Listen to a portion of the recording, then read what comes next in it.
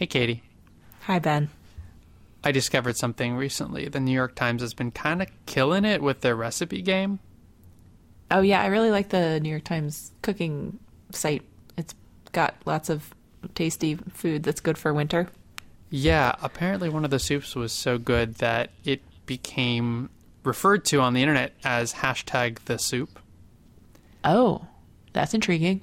And you should try it.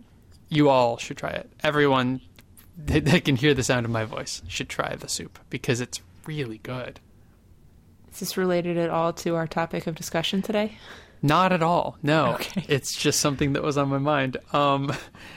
Let's talk about the technical implementations of implementing privacy protections. That has nothing to do with soup. Nothing at all. Yeah, sounds great. You're listening to #linear digressions. Okay, so today we are actually talking about GDPR. GDPR. So the people who are working in industry, probably a lot of you have heard of this and are groaning right now. Those of you who are still in training, perhaps, or in academia, this might not be something that you have to think about that much. But as soon as you get out into the industrial world, if you ever make it out into the industrial world, for sure, especially if you work with person data, you have to think about this. Right. These are privacy protections. So, I mean, one of the important parts of GDPR is person should be able to say, "Hey, company X, do you have any data on me?" And furthermore, if you have any data on me, I'd like that to be deleted, please. Yeah, and so GDPR is a set of regulations, basically, that the EU passed a while ago and that went into effect somewhat more recently, in the last year or two, into full effect.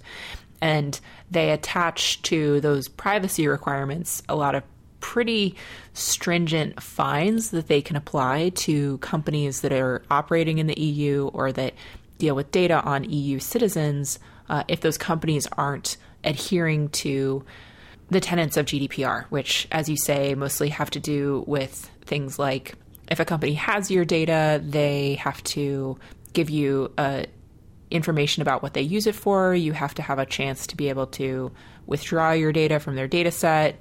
There's many, many articles of this that everyone is kind of trying to figure out how to reconcile.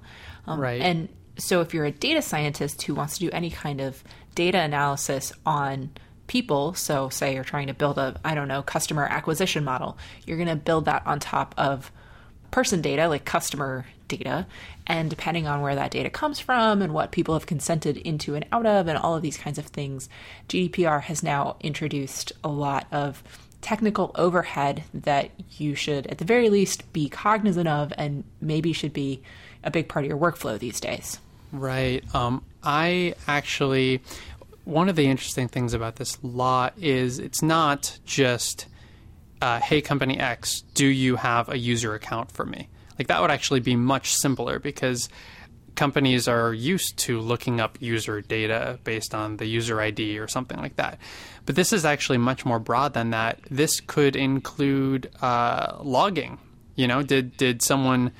was someone logged in and visited a website, and then that website, just for debugging purposes or something like that, logged some information about the user. Just like, oh, the user's username is this, or their email is this, or whatever.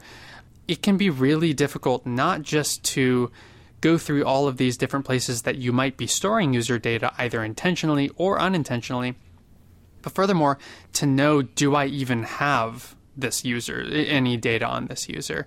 Because it could be hiding in a lot of different places, or your databases could be, tremendously sized. Totally. And so that brings us to the first topic of technical discussion here today. So we're going to talk about a couple things that are totally different sides of the planet, but that have to do with actually implementing this stuff in GDPR. So the first one will be probabilistic data structures and Bloom filters, which have all kinds of uses beyond this, but is one of the ways that you can speed up that lookup time by a whole heck of a lot. What does probabilistic data structures mean? Great question. So are you familiar with, say, the dictionary data structure in like Python?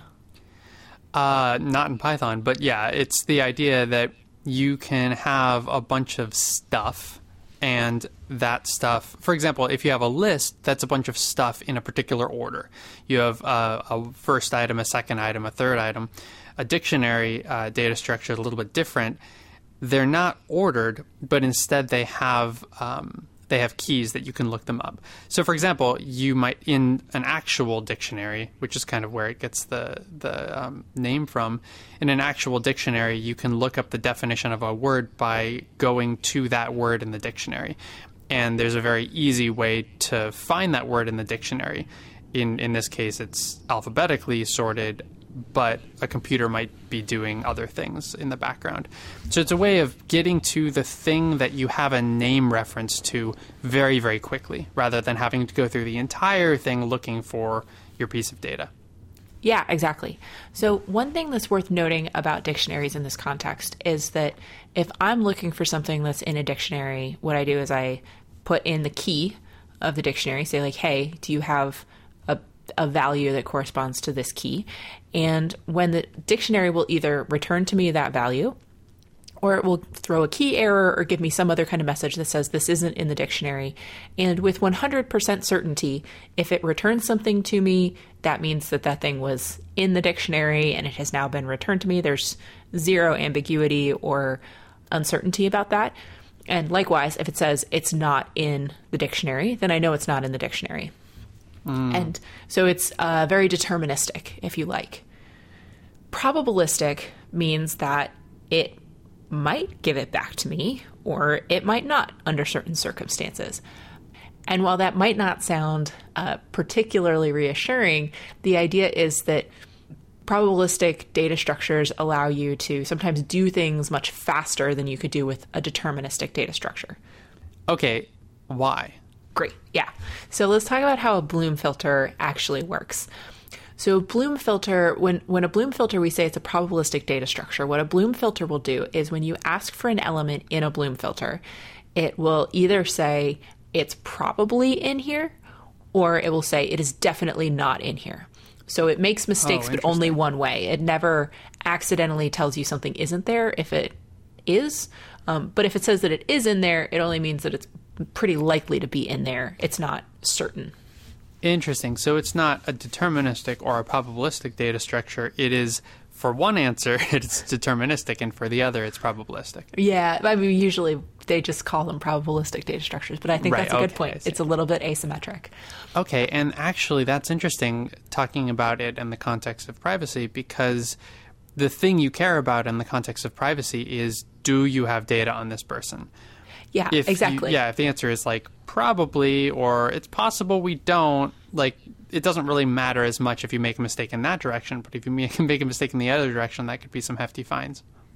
Right. So it's very expensive for you to mistakenly leave someone's data in your database if they've asked you to remove it and you've mistakenly told them that you don't have it, or you thought you deleted it, but you actually didn't, or whatever. That's an expensive mistake to make. But thinking that you have someone's data and then going through your logs to retrieve it, that might be annoying. It might be something that you certainly don't want to do at scale. You don't want to do that with everyone.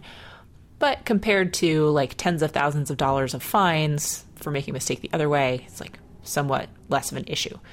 So Bloom filters... Or millions, depending on the size of your company. Yeah. So Bloom filters set you up pretty well for the constraints of the problem that you're trying to solve. So how does a Bloom filter work? I was just going to ask you that question, because it seems like a hard problem to solve. I'm imagining, though, there's probably some really beautiful, simplistic solution here. Yeah, it's pretty elegant and it's pretty understandable. So imagine, the key to a Bloom filter is thinking about hash functions. So a hash function is basically a function that takes some kind of input and deterministically creates some kind of output. And in this case, what it will take is some kind of entry that you want to see if it's in the Bloom filter, if it's in the data structure. So let's say that's your name, Ben Jaffe. Are you in this database? And the hash function will then map your name, Ben Jaffe, onto a string of ones and zeros. And that string of ones and zeros, it'll be deterministic, so it'll be mostly zeros, and then it'll be a few ones. And the length of that string is the size of the Bloom filter. So let's say that your Bloom filter is 1,000 elements long, and Ben Jaffe maps onto the, I don't know, let's make it comically simple. The first, second, and third bytes or bits of the Bloom filter get set to 1 for the entry Ben Jaffe, and all the rest of them are 0. Okay, and just to make sure I'm understanding correctly, you've got this Bloom filter, and actually, because we're talking about binary, let's imagine that you've got 1,000 switches that are all next to each other, right? Yep. You're saying that if you put me into your database that this Bloom filter is backed by, then you're going to turn on switch 1, 2, and 3. If you put Katie Malone into the database, maybe it switches on switches 100, 249, and 600 or whatever. And you do that for every single user in your database, and you end up with a bunch of switches flipped on. Is that what you're saying? Yeah, that's basically how it works. Okay, but still a lot of them switched off. Yeah, so there's a lot of artistry in basically how long is that output that it makes. Like, is it 1,000 long? Is it way, way longer? Is it 1 billion long? And then each time we hash something, how many bits get set from 0 to 1? Because, so if you're the only person who's in the database, you're the only entry, so it's all zeros except for elements 1, 2, and 3, then if somebody comes along and is like, Ben Jaffe, are you in my database? Then they put your name into that hash function. It gives back the same 3 elements. They go check them. They're all set to 1. And they're like, Ben Jaffe could be in this database. Oh, I see. So if Ben Jaffe's not in the database, then 1, 2, and 3 are not necessarily turned on. But it's possible that 1 or more other people happen to flip 1, 2, and 3 on. Maybe Right. a bunch of individuals, 3 individuals, each flip one of those bits. And so you might end up with this situation where Ben Jaffe is not in your database, but 1, 2, and 3 happen to be flipped on. And so you end up with this result of, like, we think Ben Jaffe is probably in the database, but it's possible he's not. And in this case, he's not. Yep, exactly. So you just go in, you find the bits that are the hashed correspondence of the thing you want to look at. If any of them are set to 0, then you know that they're not in the database, because if they were in the database, they would have been set to 1. And if they're all set to 1, then that either means they're in the database, or, as you can tell, if you were to put enough things, if you were to overfill your Bloom filter, eventually all of your zeros would become 1s for, like, a good hash function. And then everything is going to return, yes, this is in, yes, this is in, yes, this is in. So that's where some of the artistry comes from, is you need to sort of tune all of this and try to figure out how big you think your database is going to be, and how much you're willing to put up with hash collisions. Because usually if you get a hash collision, you get one of those, we think that this person is in the database, then depending on the context, maybe you'll just assume that they're in the database, and that gives you a pretty good next thing to do. Maybe it means you do this more expensive, more complete scan, but you kick into some other type of process at that point. Okay, so basically the false positive rate, which you're also talking about as a hash collision, is expensive in the sense that once you think that a user is probably in the database or might be in the database, you then go and do something, like maybe go to delete their data or find their data or something like that. But the more false positives you have, the more you have to do this more expensive operation. And so it's kind of a trade-off between how expensive is it to go and look someone up who's not in the database versus how expensive is it to have a larger Bloom filter. Yep. So I think we've already kind of given some context about where this could be interesting for GDPR. Again, just like scanning through big data sets over and over and over again to try to figure out if you need to do point deletions. Easier if you have some of these things to help you out. The second application is very different, but no less interesting. So as warm-up here, we're going to talk about machine learning algorithms and how they can maybe be trained to forget people who don't want to be part of the algorithm anymore. You and I have talked about this just a little bit, sort of parenthetically, a bit in the past. This was something you were wondering about. Want to recap that real quick? Yeah, I guess the question is my data in the model itself? if my data was used to train the model. I mean, maybe you can't recover data about Ben Javi from a model that happened to have his data passed through it, but in some way, in some fashion, the model is the way it is, in part because of the data that the company has on me.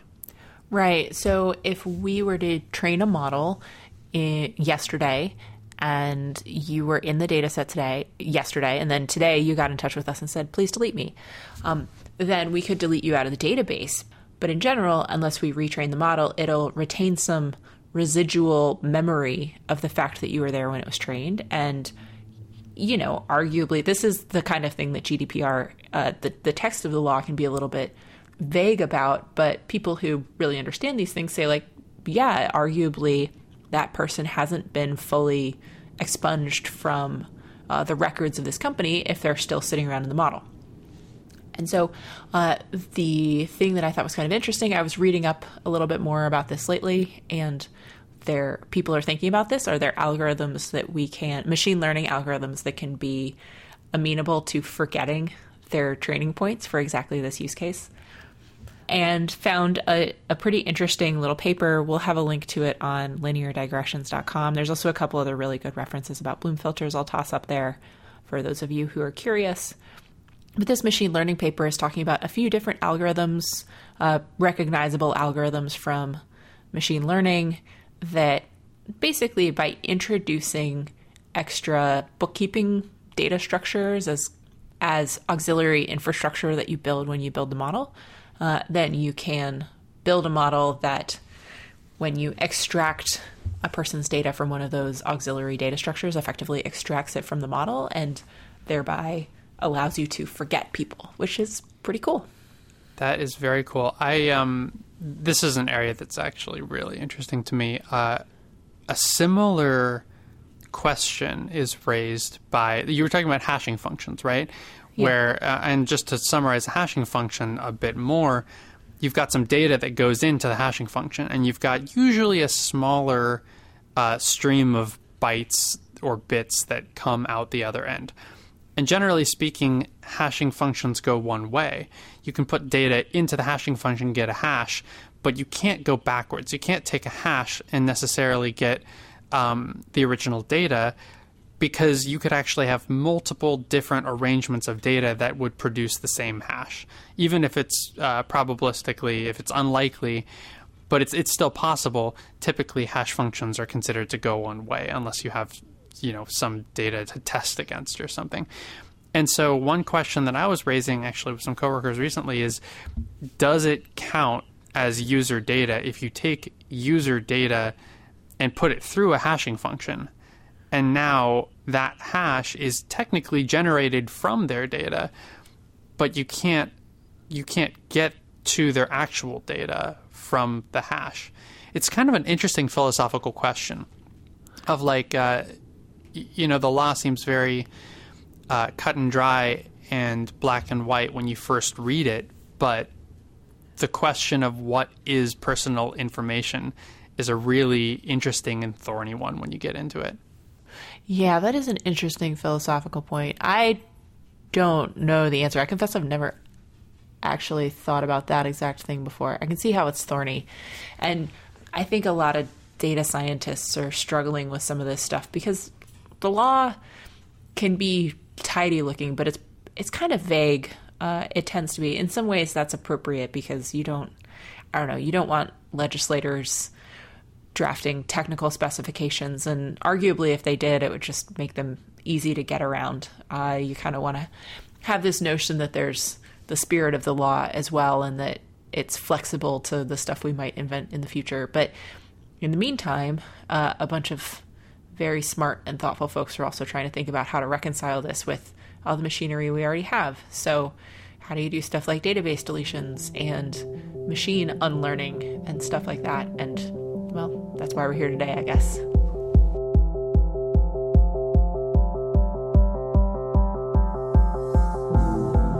Linear Digressions is a Creative Commons endeavor, which means you can share or use it any way you like. Just tell them we said hi. To find out more about this or any other episode of Linear Digressions, go to lineardigressions.com. And if you like this podcast, go ahead and leave us a review on iTunes so other people get to listen to this content too. You can always get in touch with either of us. Our emails are ben@lineardigressions.com and katie@lineardigressions.com in case you have comments or suggestions for future shows. You can tweet us at lindigressions. Thank you for joining us, and we'll see you next time.